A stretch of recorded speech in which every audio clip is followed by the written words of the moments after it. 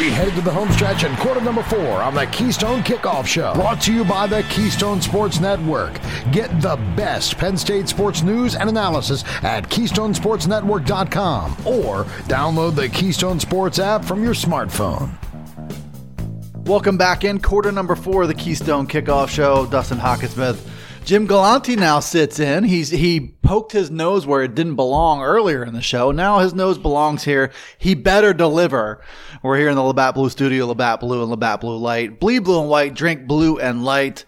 Talking Penn State hoops. 2 regular season games to go. Penn State's lost 3 out of 4, including this past Saturday on the road at Iowa, 77-68. Nobody can really fault that team for losing on the road to, a number of Big Ten teams. It hurts them in the Big Ten tournament positioning. So their backs are kind of up against the wall now. I think most people would say that one of the top 4 seeds is going out the window. So 3 losses in 4 games. They've lost the mojo that they had for so long. On one hand, Jim, every team in the Big Ten has lost its mojo at some point in time. Nobody wants it to be in March. Nobody wants it to be now. But I know that you've got a Jim Galante to-do list, how you get out of a funk. Or I mean, maybe it's not solution based. Maybe it's just an observation of the problem from your perspective. Yeah, I let's call it that. It's an observation of what goes on, and this isn't anything new. If you've been following this team, not just this season, but for a couple years, one of the things that often happens to this team is they go into this funk where they can't score for an extended period of time. And we were talking between segments, Dusty, and I made reference to a lot of people say, oh, they went cold for that amount of time. And I don't look at it that way. I don't think it's so much that they went cold, but I don't see them even getting a decent look, a decent shot. And to that end, I pulled out the statistics. This is what Andy Shea does on our other show. He always pulls out some numbers. I'll give you a number or 2 numbers. I hope yours are better than his. I think they are. I think they support my take. Okay. Against Rutgers, they had the big lead in the first half. The second half, Rutgers made the big comeback, and then Miles Dredd made the basket at the end of the game to win it, the 3-pointer. In that game, Penn State had a 9-point lead with 6.5 minutes to go. 6.5 minutes. Didn't they lead by something like 20 in that game? Yes. Yeah. But they went that last 6.5 minutes without a field goal until Miles Dredd made the basket with a couple seconds left. Against Iowa, and again, on the road, that makes it a tough game. And Iowa is a good team. But they went the first 7.5 minutes of the second half with 1 field goal. So they definitely weren't scoring. But like I said, I think it has more to do with they're not getting good shots. And when they don't get good shots, they start to get frustrated. Lamar Stevens thinks he has to carry the team on his back. They clear out, give him the ball. And instead of getting good shots, he's putting up very difficult shots. Yeah. And what does the absence of Myron Jones? Now, he was back against Iowa, not himself. I don't think the idea of bringing Myron Jones back at that point, I think it's confirmed that he had mono, right? It's some kind of extended illness that can not many can keep you out for that amount of time. But so he's back against Myron Jones, but not really back. How much does not having him disrupt everything? I mean, you talk about the things that come along with that, and Lamar Stevens getting back into that hero ball mode. I mean, Penn State didn't have all that much margin. Offensively, Penn State didn't have all that much margin. So maybe losing your number 2 scorer was enough to... I agree that's been a major factor in this streak because you need an alternate scorer beyond Lamar Stevens, and sometimes Mike Watkins gives you a nice effort underneath, but you don't know what you're going to get from Isaiah Brockington, from Curtis Jones, from Seth Lundy. Some of those guys, some of the numbers are interesting, and again, just in the last 2 games, Isaiah Brockington had 16 against Rutgers and 0 against Iowa. Seth Lundy, I think, was just about the reverse, in that kind of game. What Myron Jones gives you is almost that constant. you're going to get something from him, whereas those other guys are so up and down. Miles Dredd, Seth Lundy, Curtis Jones, Brockington. There's none of them is consistent. There's a lot of potential there, but you're just not sure what you're going to get. And one of the interesting things is, so you take away your number 2 scorer, and that changes a lot of things. And to your point, not only for Pat Chambers on what he can count on and what the team can count on and how you're designing the offense, but it's also the opposing defense too, is who do you need to respect?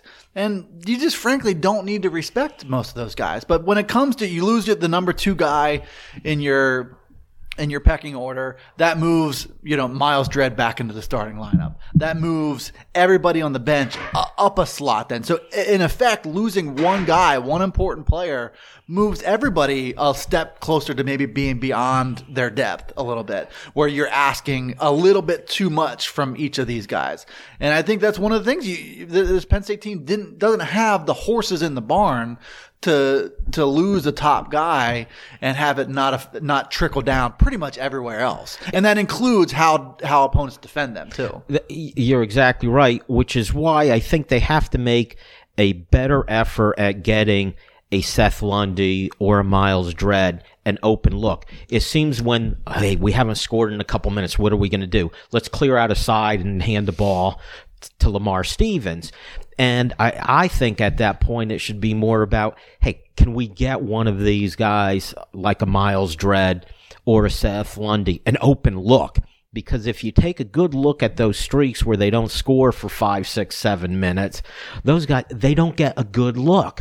And I don't see them working on it, especially when you have a Mike Watkins who gets doubled up when he gets the ball in the post. Lamar Stevens, he'll get doubled up all the time. Are you making an effort to get one of those other guys open, like a Seth Lundy and Miles Dredd? And I don't really see that. Now, again, maybe the effort's being made and it just doesn't work out. Give credit to the defense, but I see that as an aspect to it. There's many aspects to this thing, and the point being, 2 games left to try to sort this out, to make some kind of respectable showing at the Big Ten tournament and try to salvage what you can for NCAA tournament seeding. And I think they can. That's, believe it or not, that's plenty of time. This team beats Michigan State on their home court this week. I think they've turned it around. They'll probably be able to beat Northwestern and a couple other things. Going into the Big Ten tournament, they have an odd number of teams in the league, so they have an odd way to do it. The first round is the bottom 4 teams. You eliminate 2 teams, theoretically Nebraska and Northwestern. And after that, everyone's a pretty good team. The top 4 teams get a second day off, and everybody else has to play. And I know, it'd be great to have that top 4 bye, but I'm not sure it's the worst thing in the world to get a game under your belt and get a win if you're looking at seeding for the big. I'd rather them get a win and then lose, the next day rather than get a bye and then lose. At least come out of the Big Ten tournament 1-1. So let's just say where Penn State is now. They're in the 6th spot, tied with Iowa and just tied with Iowa, 11-7 in the league. Currently, you have Maryland at 1, Illinois, Michigan State, and Wisconsin. Now, you can improve your positioning. Let's just say that they get the 5 seed. Their path through the Big Ten tournament would be they play the winner of the 12 versus 13 game, which you would be getting into like maybe Minnesota. Yeah, and there truly will not be a game off in this setting. You win that one, you play the number 4 seed, which that could be. Wisconsin's pretty hot right now. Michigan State seems to be finding their way a little bit. Illinois could, I guess, theoretically slip down there too. So you're looking at, I think it's a salvageable path. It's a doable path, and Maryland is the top team in the league right now, but. How big is the gap between Maryland and Penn State when they're at their best, for example? There really isn't. And if you look at a couple of the games, and I know this isn't the way you should look at it, but Maryland, they escaped 2 games in a row with just crazy finishes, or they would be, instead of a team with 5 losses, they could very easily be a team with 7 losses. So, and remember, Penn State has beaten Maryland. They've beaten Michigan State. They beat Illinois, right? I believe. Who's that? Penn State beat Illinois during the season. And regardless, what I'm getting at, in Iowa and Ohio State, they split with, and they beat Michigan on the road. So all of those, essentially most of the top teams, Penn State has already beaten. And they've lost to several of those teams also. So, candidly, I think you could put the names of the top 8, 9 teams in a hat almost and pull them out. Our friend Jeff Brown said it's going to be a great Big Ten tournament. I think he's right because there's so much balance.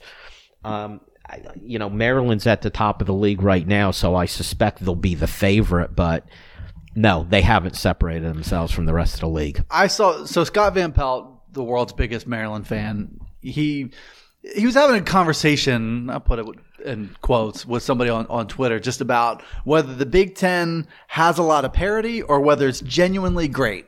And I think that's a fair question to ask. Like, is the Big Ten so good, or do they just have teams that are close together, if that makes sense? I'm not sure they have a great team. I'm not sure how many great teams there are even in the country, but they have a lot of really good teams. And all these teams that will be in the NCAA tournament, which could be, 10? 9, 10. All these teams will be as battle-tested as anybody because there has not been a night off all year. And earlier we had the conversation about what would Penn State take to excel in the Big Ten and the NCAA tournament. And my belief is they avoid those long droughts of not scoring, and they don't get in silly foul trouble. And it always seems like when they get in foul trouble, it's their big guys. And it's always with cheap fouls. And, to Jeff Brown's point, Lamar Stevens often seems to be the victim of some very tough officiating.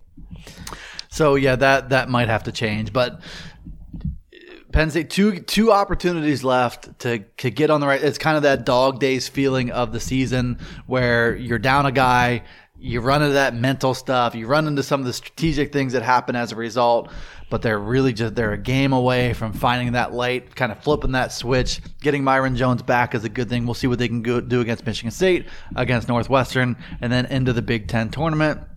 And we'll see what they can do to improve their positioning in the NCAA tournament, which we still believe is a lock. So we'll see what happens. A lot to watch this week coming up. Thanks for tuning into this edition of the Keystone Kickoff Show. Be sure to check us out at KeystoneSportsNetwork.com. And if you haven't already, download the Keystone Sports app.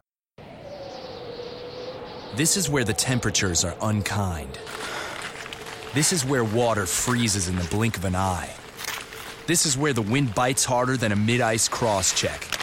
This is where the beer is always on ice. This is Labatt Hockey, played the way Mother Nature intended. Labatt Blue is proud to support pond hockey and all the hardy souls that like to play it cool. This is Labatt Hockey. Beer, Labatt USA, Buffalo, New York. Life gets complicated, and it only gets more complicated when things change, which is why AAA insurance agents take the time to talk with you so that they can help you choose the best auto and home coverage. Don't put off getting protected. Let AAA help cover what you care about. Insurance that's not just insurance. Talk to your local AAA insurance agent or visit AAA.com to learn more about AAA. This is Ross Tucker from the Keystone Sports Network reminding you that the Blue-White game is coming soon and GoPSURV.com has you covered with their best deals ever. Spend the weekend in a luxury RV, enjoy 409 Tailgate Club barbecue, and a free bus ride to the stadium. I had the chance to enjoy the ultimate tailgating experience, and now you can too. Go to GoPSURV.com or call Mark 1-800-519-8467 for all the details.